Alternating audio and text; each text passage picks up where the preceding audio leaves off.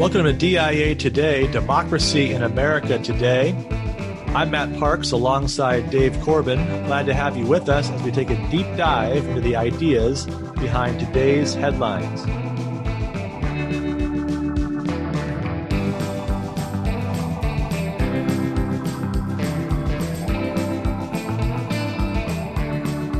Dave, how are you? I'm doing great, Matt. How about yourself? I'm doing okay. It's been quite a interesting last 10 weeks or so here in New York quarantine, but we're hanging in there. What's it like down in Texas? COVID-19 life here is not too different than normal life, which is nice for me and nice for the family. We had left California about a month ago, and things were getting more heightened hysteria day by day, and it was somewhat unbearable. So certainly the move to Texas, Hill Country, Texas. We're in Canyon Lake, Texas for the summer is wonderful. Kids can play in the backyard. We can eat brisket, drink beer, and have a great time. And not to downplay or understate the tragedy and what's going on around us, but certainly I think it's helped keep us more sane, being in a place that's a better environment or fit for our orientation. Yeah, we've had some challenges, no doubt. We are in a county that is the county with the highest infection rate in the state, with the highest infection rate, and probably most of the deaths you're hearing about in New York have happened within about a 30-mile radius of us. So it has been definitely locked down for us. I haven't left the house too much. We've been certainly blessed by the fact that we haven't had any illness ourselves and in our close family connections and friends, but we certainly know there's a lot of hurt in the near vicinity. And we're eager in some ways, I think, to get back out there, but also a little bit cautious, not knowing what that's going to look like on the other side of this whenever that other side arrives. So here we are launching a new podcast. We've done a lot of things in the past, a lot of writing projects in the past. What do you think about this podcast, and what do you hope we'll get out of it? Well, I think we've always had fun conversing about politics and culture. What people don't know is that we often spend a lot of our time talking about sports. So that's a great new addition to what we're putting forth there and hoping people will enjoy. And I do think that this is a great means to get writing going again. Sometimes when you have a conversation, it leads you to want to put it on a paper and think through the idea. And I think that also for me, I read the headlines, and I often come away a little bit depressed because there's not that kind of look backwards at these instances in world history before, how human beings have dealt with challenges. And I think there's a lot of wisdom out there, both biblical wisdom, wisdom that comes from philosophic or historical sources, from reading history, reading biography. And I think that we often we don't employ those things that we should. So I'm just hoping that people will find this approach to history and to the headlines to be compelling, and it'll give people, I think, the most important thing that we need in life, which is perspective. Great. Well, we've named the podcast Democracy in America Today, an obvious nod to Alexis de Tocqueville's great book on American political culture. I got my copy on the bookshelf behind me. I think I saw yours in the background there. But our plan mine's a French translation, Matt, as you know. Of course. Yes. That's a good story. We'll have to tell that story sometime, because I'm sure the audience will appreciate just how skilled we both are in the translation of French. Double Winthrop has got some competition whenever we get around to our own translation of the work. Sure. So, yeah. I was saying, in our next lifetime, because you're kidding. Yes, definitely kidding.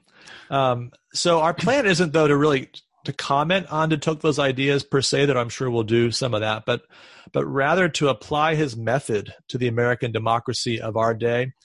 He begins his book by uncovering the generative fact of Jacksonian America, the fact from which, as he puts it, each particular fact seemed to issue. And so we're going to try to do the same thing with 21st century America, drawing on our experience teaching the classic texts of political philosophy over the years. And, since since democracy in de Tocqueville is such a big idea, really much bigger than politics, that's going to give us a chance to talk about culture and religion and sports and all the rest under this big umbrella idea of democracy. So rather than talking more about it, let's go ahead and do it. And let's start with some headlines. The lockdown reopen debate continued this week. But what's striking about it is how much and how quickly we've managed to sort this story along our pre-existing hyper-partisan lines. So rather than thinking about this as a moment of coming together, it's really just reinforcing the ways in which we're already torn apart. Consider this headline last Thursday from the Washington Post. Here we go. Coronavirus hotspots erupt across the country. Experts warn of second wave in South. Well, it sounds bad. And then you read the first paragraph. Dallas, Houston, Southeast Florida's Gold Coast, the entire state of Alabama, and several other places in the South that have been rapidly reopening their economies are in danger of a second wave of coronavirus infections over the next 4 weeks, according to a research team that uses cell phone data to track social mobility and forecast the trajectory of the pandemic. So that's not exactly hot spots erupting all over the place, is it? But there's a narrative. I was going to say, no, not at all. I mean, if I read that article, I'd think that it was coming after me here in Hill Country. But what is that narrative? Well, that's just it, right? So there's a certain narrative that won't really allow us to enjoy good news, it seems, at this point. Rich Lowry had a piece up at National Review today about that. This week, the spotlight's been on Florida, where Governor Ron DeSantis chose to focus COVID-19 prevention efforts on nursing homes and other elderly communities rather than ordering an early and long-term statewide lockdown. And despite widespread predictions of disaster, the results have been rather encouraging. The death rate there in Florida is about 1/15 that of the state of New York, and the infection rate is 35th among states, despite the fact that they've conducted more tests than any state but New York and California.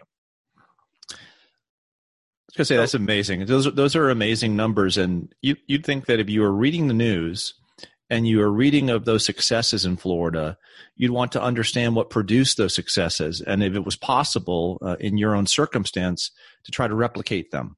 And that's not happening, right? It's almost as if you want other states to fail. You want the party that is different than you, that thinks about the problem differently. You want them to be wrong just because you want them to be wrong. And that's one thing when you're playing Monopoly or you're playing a game. It's another thing when you're talking about life and death.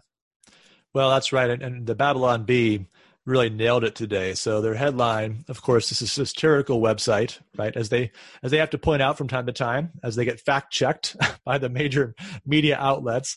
But Babylon Bee headline, Florida ruled to be in violation of science for not having more people die. And inside the article, we've got the quote, more Floridians need to die for science. Wow. And I think they nailed it. What else is there to say, right? So rather than congratulating the governor, rather than being thankful that the people of Florida have been spared much suffering, we've got to kick the political partisan football around a few more times. Response number one, perhaps the most common response, crickets. All quiet on the humble congratulations front. Rich Lowry, again at National Review the other day, asking, where does Ron DeSantis go to get his apology? And I think Ron DeSantis asking the same thing in his press conference last Wednesday. Response two, it ain't over till it's over. Over at Politico, 4 days after acknowledging that Florida wasn't, quote, a post-apocalyptic hellscape of coronavirus infection and cadavers stacked like cordwood, in an article titled Florida Man Beats COVID for Now, Mark Caputo hedged a bit further, writing with Bruce Ritchie, Florida throws open its doors and holds its breath. The full phase one reopening is an experiment with life and death consequences. Sure, our past predictions didn't come to be true, but just wait, because the next ones might be right. And response number three, conspiracy.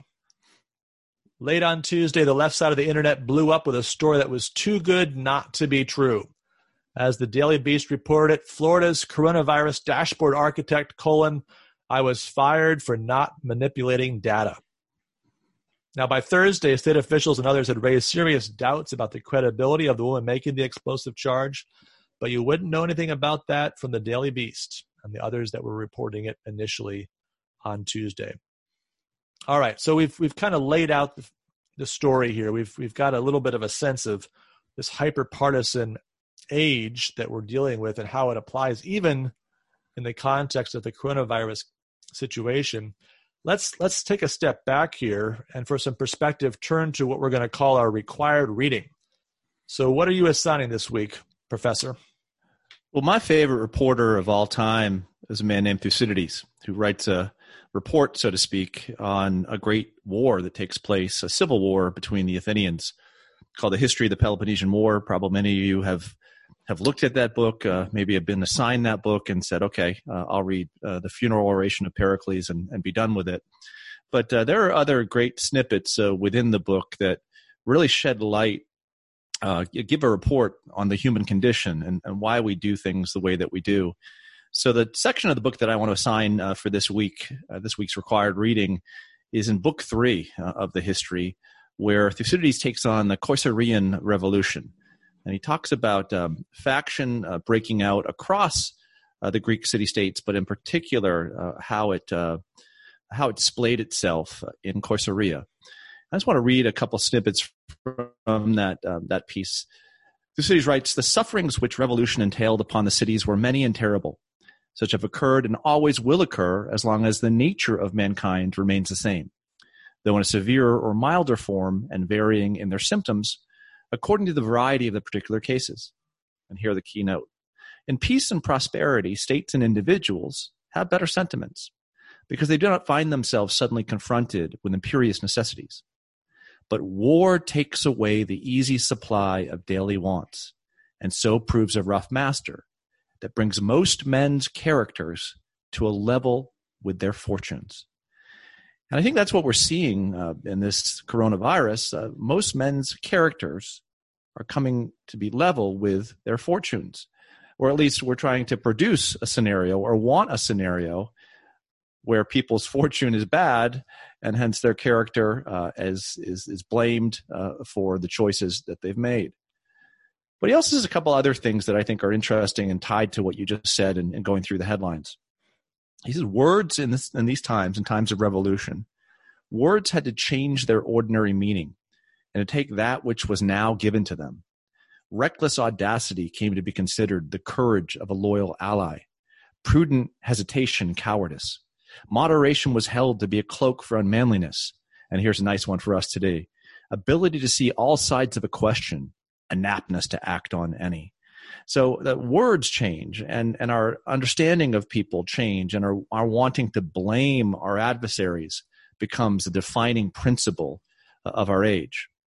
And what are people after an age like this? Well, Thucydides gives an answer to that too. The cause of all these evils was the lust for power arising from greed and ambition. And from these passions proceeded the violence of parties once engaged in contention. Religion, morality, any type of discussion between parties in which they recognize that there's a common good that they ought to aspire to. All of that is cast aside, and it becomes a game of who can have as much power as possible, and who can use both in word and deed their power to inflict themselves upon their enemies.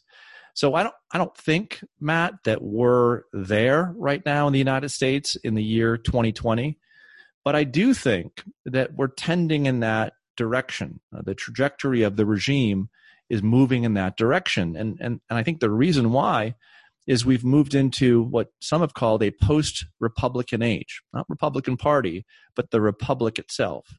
And a Republican notion, lowercase r, that there is a common good that we can aspire toward. And yes, there are going to be differences of opinions over taxes and healthcare policy and this and that and the other, but that you work out those differences by making arguments. You work out those differences by having elections. And sometimes you win and sometimes you lose. Sometimes you think one thing and it changes to another. But at the end of the day, your goal and your aim in your speech and in your deed ought to be that aspiration toward the common good. So you take that out of the equation, and what do you have? You have the dogfight that we see in politics today. So I think Thucydides, once again, is helpful on many fronts, but in teaching us the dangers of faction, I think he's done a great job in this week's lesson. Yeah, I think about that passage where the words have changed their meaning. And of course, we see that in politics where we've got a word that we use to describe our own behavior, and then the identical behavior in the party that's the opposite side, we've got a much more nasty word to use to describe it. But I think what's even more interesting in the way that he plays that out is that the words that are changing meanings are changing from virtues to vices. Right? This is what's happening, is that vices are becoming virtues and virtues are becoming vices. The extremes, you think about the kind of Aristotelian way of framing a virtue between two opposite vices, but now the opposite vices have become the virtues, and the position in the middle where the virtue is meant to be, that's no longer something that's admirable, no longer something that we would hold up as an example to others. And this, I think, is really instructive for us, because we live in an age where politics is so partisan that virtue really has lost any meaning. And even to stand up for virtue, it seems like such a strange idea, that we would care about virtue in political leaders, that we would apply categories of virtue to political speech or political proposals, at least that we would do that in a way that's not cynical. Right? I mean, we do that in a way that perhaps allows us to reject the ideas of others, but we've got so much latitude for people on our side that we're not really serious when we use these moral categories. Let's maybe talk more about this idea of revolution, because I guess if I were to look around and I would say, well, 1776, yeah, I get that. That's a revolution. 1860, 1861, there's something like a revolution going on there. In what sense are we in the middle of a revolution or a pre-revolution today? Well, the revolution that Thucydides is referencing here is a little more like the term we would use, faction. So the logic of revolution is a little bit like a pendulum swing. So when one side gets power, they try to draw the pendulum up as high as it can be on their side, but then they suffer a loss and the pendulum continues to swing more and more out of control. And that stability or peace, if that pendulum wasn't swinging as high as it was, that you want in life, right? Where we want to live in peace, and we want to have a notion of a shared peace. And if both sides are tugging away from that shared peace because they'd rather have war and power than peace, then all you get is a swinging back and forth. So I think that's what he's talking about there, applied to our day. And I would say that the question for us, and I think this show is part of what we're trying to do on this front, is there a way to talk about our differences, not do away with our differences, because we're going to have different opinions. Is there a way to talk about our differences and to celebrate our differences and to actually celebrate a good argument when a good argument's made, even if it's not an argument that we wholeheartedly agree with? Is there a way to see in something that is being presented by another that there could be a movement towards the common good in that argument, and to want to encourage that? I mean, both you and I are teachers, right? So our goal in the classroom is not to brainwash kids. It's not to indoctrinate them. It's to teach them how to think more critically. And they're going to come into that class with their own political persuasions. But we don't want them to be stupid partisans. We don't want them to be small partisans. We want them to be grand partisans. So what I'm suggesting here is that philosophy and political philosophy can make partisanship better if what we require of the partisans is that they make better arguments. And so we judge whether those arguments are good and bad. And you and I are not perfect. You and I make wrong judgments. We're just like everyone else. But I think bringing back into the discourse kind of an assessment of whether or not something is tending towards the common good or not, is incredibly important. And to tell you the truth, Matt, and I did this when I was at the King's College when we were both there. I'd take kids to Gettysburg, and you take them to Gettysburg and you show them, what happened in that horrible battle where 8,000 men died in 54 minutes. And you can count your way to that 8,000. 2, 4, 6, 8, 10. That carnage right in front of you. But what came out of a difference of opinion, and that's an end that none of us want. And we can perhaps joke about it or think, oh, it'd be a great thing. But war is not a great thing. Death is not a great thing. Brothers fighting brothers is not a great thing. And we ought to be trying to do everything we can to prevent that outcome. Yeah, I got a great gift in the mail today from my students in one of my classes. Two gifts that were connected. So one was a T-shirt that says Lincoln 1860 in the style of a campaign T-shirt. And then the second was a couple of Lincoln cufflinks, which I will wear proudly the next time I'm at a major black tie event.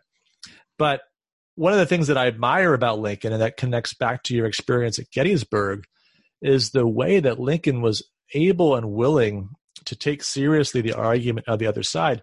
And even when that would perhaps paint him in a light that was relatively unattractive, that the things that he didn't admire on the other side, he could say, well, that could easily have been me. I could have that position in different circumstances.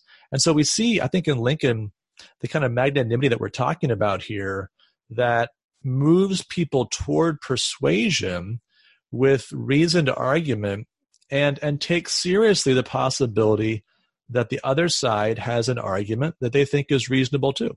And even if on the most important questions, there's fundamental clash and nothing could be higher stakes than the kinds of debates that Lincoln was involved in.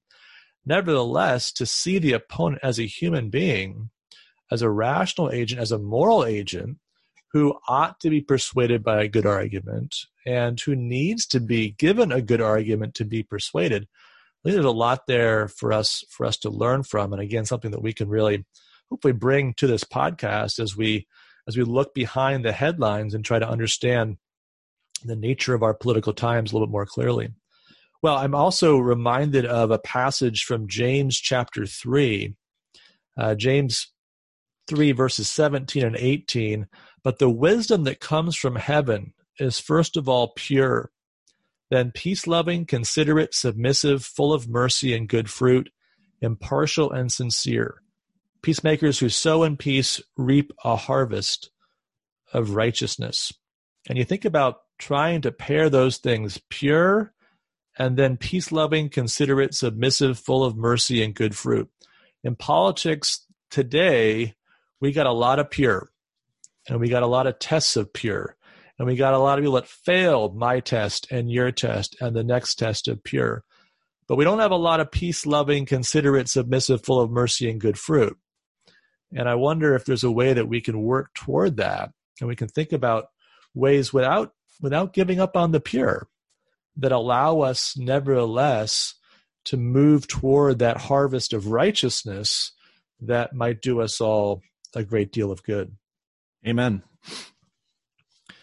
Well, we're getting near the end of the show, and so we've got a couple more lighthearted segments that we're going to use to kind of wrap things up.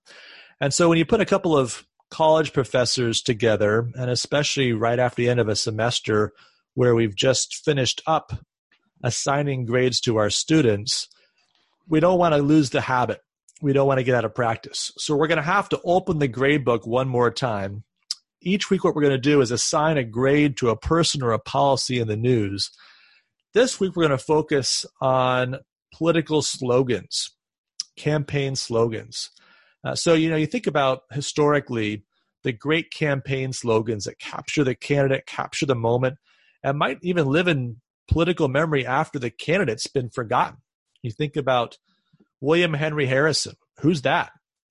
Tippecanoe and Tyler too. Yeah, we remember that back in the campaign of 1840.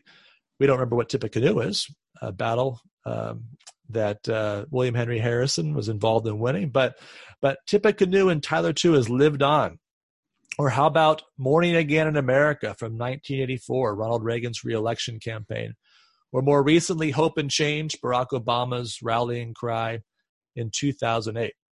So I want to get to Joe Biden and Donald Trump, of course, the main event in the upcoming fall campaign.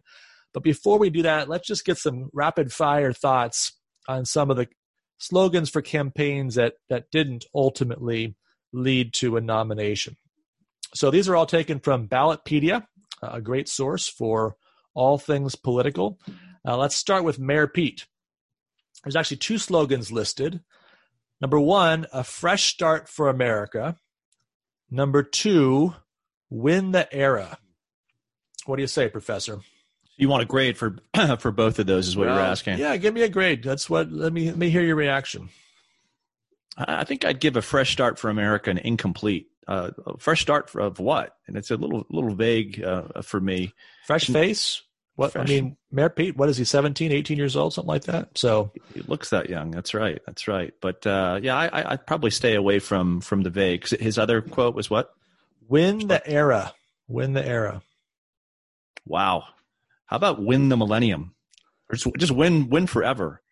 Win the era. Wow. Okay. That actually sounds like something someone young would think, that you could just win the era. You're not just going to win the presidency. You're going to win the era. I'll give that a gentleman C. Gentleman C. It's a good thing to be optimistic when you're young, but sometimes that comes at the cost of humility. So a C for that, I'd say. When I run in 2032, which was my plan from when I was in second grade, I've already got my slogan. It's going to be win the epic.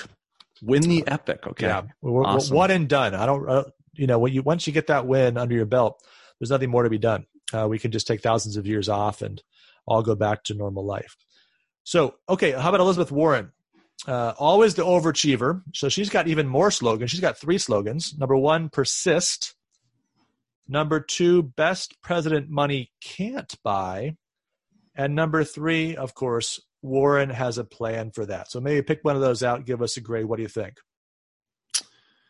I think the middle one, best president money can't buy. I think for her that's probably pretty apt. It kind of figures in all that she was arguing about. I don't know if it's true, but certainly it'd be what her supporters hoped of her. So I think I'd give that a B plus, A minus. It's definitely catchy and I think it kind of works with her critique of corporate interests. Okay. All right. Very good. Now, Bernie Sanders. I don't have to tell you this. I know you've got it all over your bumper stickers, all over your car, but Bernie's not me, us. That's what I always say to my wife when we have a disagreement and she wants to do something different than I do. I said, it's not about me. It's about us. Let's do what I want, not me, us. Very good. Yeah, paid for by you, by the way, when it's Sanders. Right. And I won't say who it's paid for in our household, but actually, there is something in that slogan, not be us. And you saw a whole bunch of these, right? When Sanders Mania took off, and there's something that encapsulates what progressivism or a lot of the secular humanisms are all about from, say, the late 18th century onward. In that expression, don't make it about the individual, make it about the community. Now, of course, and this is my critique of progressivism, I have many critiques of progressivism, is it doesn't account for the individual any longer. But I could see how a Sanders supporter could really buy into that. And it's the only problem, right, is us defined in what way, us moving in what direction. And often that us is not an us you want to be a part of at the end of the day. All right, now we've got some less creative ones as we work our way down the list. So Amy Klobuchar, apparently on the short list, possibly for vice president, went with Amy for America. You can appreciate the alliteration there, but otherwise somewhat bland. How about Wayne Messam? Wayne for America. Okay, remind us of Wayne's World, perhaps, back in the 80s. Right. Seth Moulton, remember him? Probably not. Seth Moulton for America. You put the last name in there. Yeah, my rule is if you got to use the last name, you're probably not going to be president. Right. Seth, can you spell that? Is that with 2 L's? No. Okay, 1 L. M-O-U. Yeah. So for America, though, I mean, that's better than the alternative, I guess. All right, so let's turn our attention to the main event. We've got Joe Biden. We've got Donald Trump. Joe Biden, our best days still lie ahead. What do you think? Too long. What's that, 6 words? Our best days still, 5. Yeah, you got to have 3 or 4 words. And still, it has an FDR ring to it, but I don't know. I'm going to go C- for that one. Okay. By the way, quick fact check. It is actually 6 words. Okay. 6 words. Sorry. Needed that extra finger. I think may have thrown you off. But yeah, too long. That's right. Too long. And I think honestly, do you really want to be making that statement if you're Joe Biden? Are your best days ahead? Because it doesn't feel that way when you're looking at Joe Biden. So it doesn't sound that way.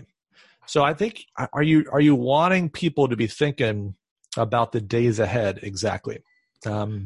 Maybe not.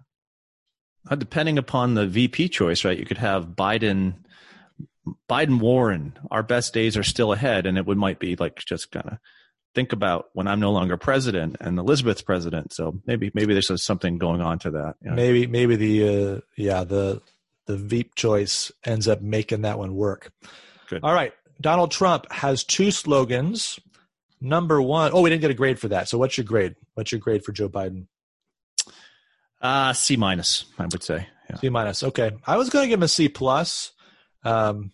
But yeah, you know what? I think the length is going to be an issue. So I kind of hate to have that one be your tagline for your 30-second ad, best days still lie ahead.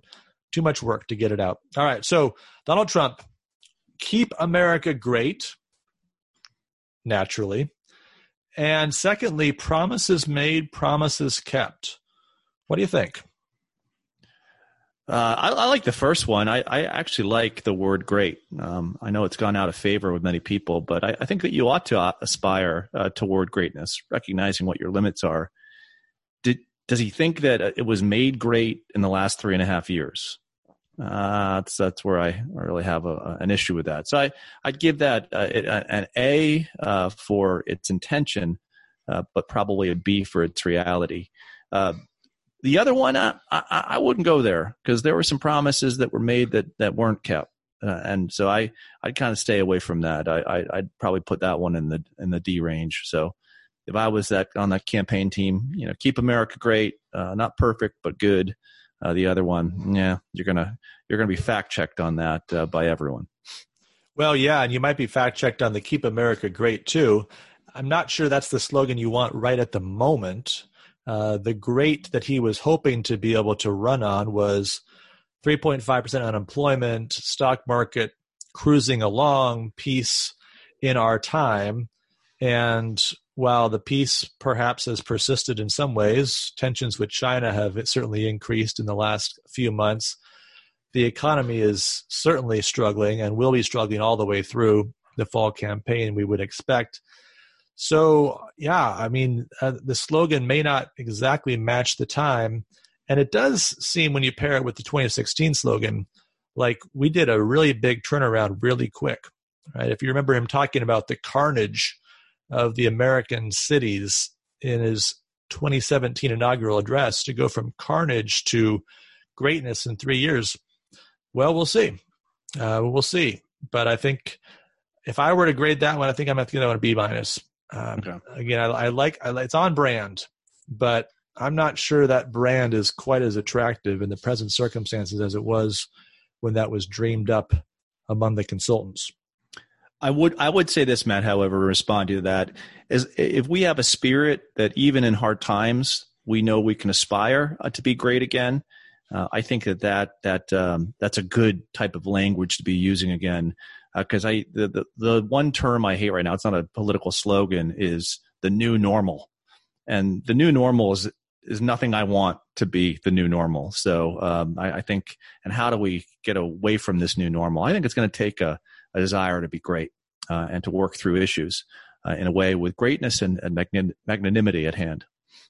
All right, fair enough. All right, so President Trump, if he focuses on keep America great, scores a little bit better than his rival Joe Biden. both of us think perhaps they could do a little bit more work on the slogans, but we'll see how it all plays out in the campaign to come. Now, our last segment, we're going to call the Tocqueville's Crystal Ball. Here's how it works. Dave and I will make a prediction for the week to come, and whoever's prediction for the week is closer to the mark gets to choose the next week's Crystal Ball Challenge. Now, you can also play along with this, so you can email us your prediction at democracyinamericatoday@gmail.com.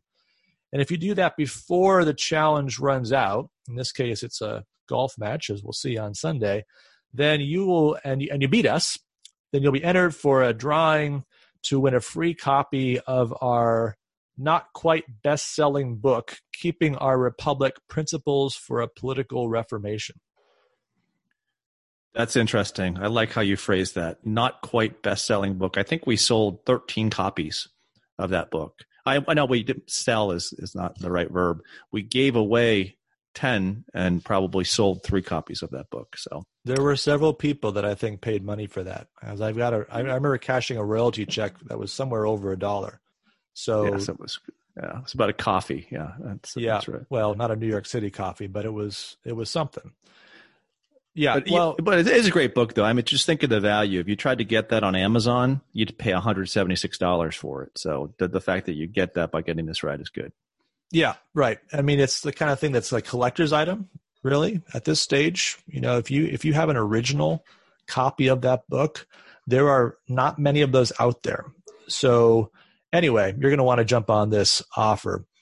But here's 2032 when you're president, that thing's going to be worth a lot of money. It's going to be worth a lot of money. That's right. Yeah. And I think I'm supposed to be governor by now or senator or something. So a little behind the pace that I had set out for myself back in second grade, but there's still time to catch up. And apparently being governor or senator is not that important if you want to be president anymore. So you might be able to launch from podcast to the presidency.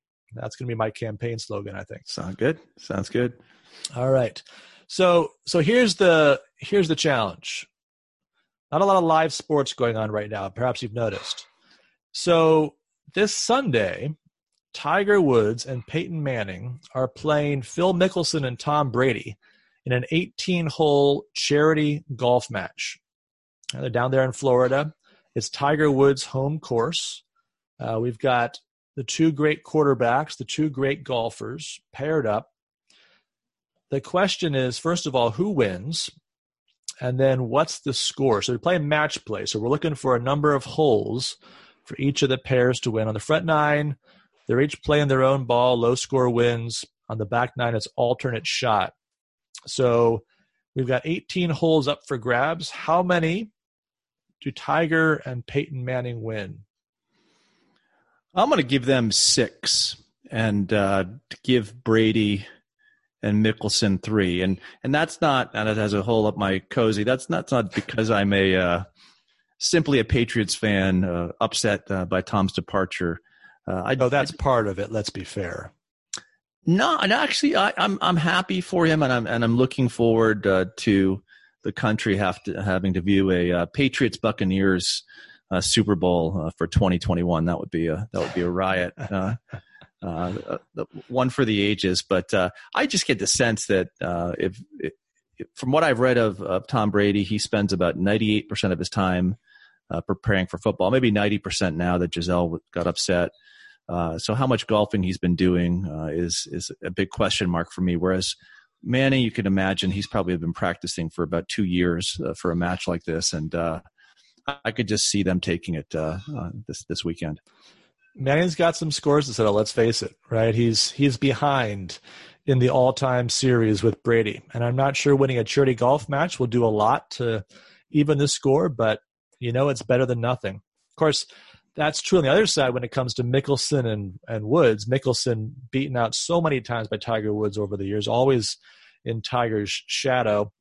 So I'm going to agree with you in terms of who's going to win. I think it is going to be Tiger and Peyton Manning, but I'm going to say it's going to be 4 holes for Tiger and Peyton and 2 for Mickelson and Brady. So still a 2-hole spread, but I think there's going to be more holes that are going to be halved, and so there'll only be a few holes where somebody actually wins. Now, we're going to have a tiebreaker because if we're going to have a contest, we can get some ties and thousands of listeners. You expect everyone to participate. This could be a mammoth thing to try to organize. So we have to have a tiebreaker. On the fifth hole, which is a par 4, each player can only use one club. Interesting twist. I remember playing some golf with one club only when I was growing up. And it's interesting. What club do you pick, right? So that's one question we've got. What club does Tom Brady pick? And then what's the low score on that hole? So par 4, what's the low score on the hole? And what club does Tom Brady use? I'm going to go par for the score. And let's say 6 iron. 6 iron for Tom Brady. Okay. All right. Well, I agree with you on the par. I think someone's going to par this. I don't think it'll be either of the quarterbacks, but I think either Tiger or Phil will figure out a way to get par on that hole. But I'm going to go out there just a little bit. I think Tom Brady, who's not really that funny, by the way. Peyton Manning is very funny. Mickelson's pretty funny. Woods has no sense of humor. Tom Brady, it's pretty weak. He's good at laughing at other people's jokes, but that's about all he's got going. So I think he's going to try to add a little humor. He's going to go kind of zig while everybody else is zagging. They're going to expect Peyton Manning to do the kind of zany stuff. But I think Tom Brady's going to pull out the putter on that hole. Okay. And wail away at that thing and probably, hit it into the trees and score 8 or whatever. But I think he's going to try the putter and just try to lighten the mood a little bit. So I'm going to take that as my prediction. Someone else will score par, but I think Brady's going to try to be the jokester at least for one hole. Otherwise, I think he'll have to give up that title to the other competitors. Should be fun. Should be fun. It's going to be a good time. Yeah, it's going to be a good time. And hopefully more real live sports sometime soon, right? We've got baseball talking about that. We've got all kinds of sports that are making their plans, but no one's quite pulled the trigger unless you're a huge Bundesliga fan, German soccer out there. I know you follow that closely, Dave, but for the rest of us, Bayern Munich, yes. Yeah. So. Okay, well, you at least got one team named down. That's pretty good. So for the rest of us, right, we'd like to see some sports return. We'd like to have to not predict the scores of celebrity golf matches, just saying. All right, well, that's going to wrap it up for us for this first show. Thanks for being along with us. We will be back with you next week with more headlines, required reading, open the gray book once again, and a crystal ball. You can follow us on Spotify. You can get our podcast on Apple Podcasts. You can get us on Google Play. And we look forward to hearing from you once again, Democracy in America Day @gmail.com. Thanks very much. Take care and God bless. Good.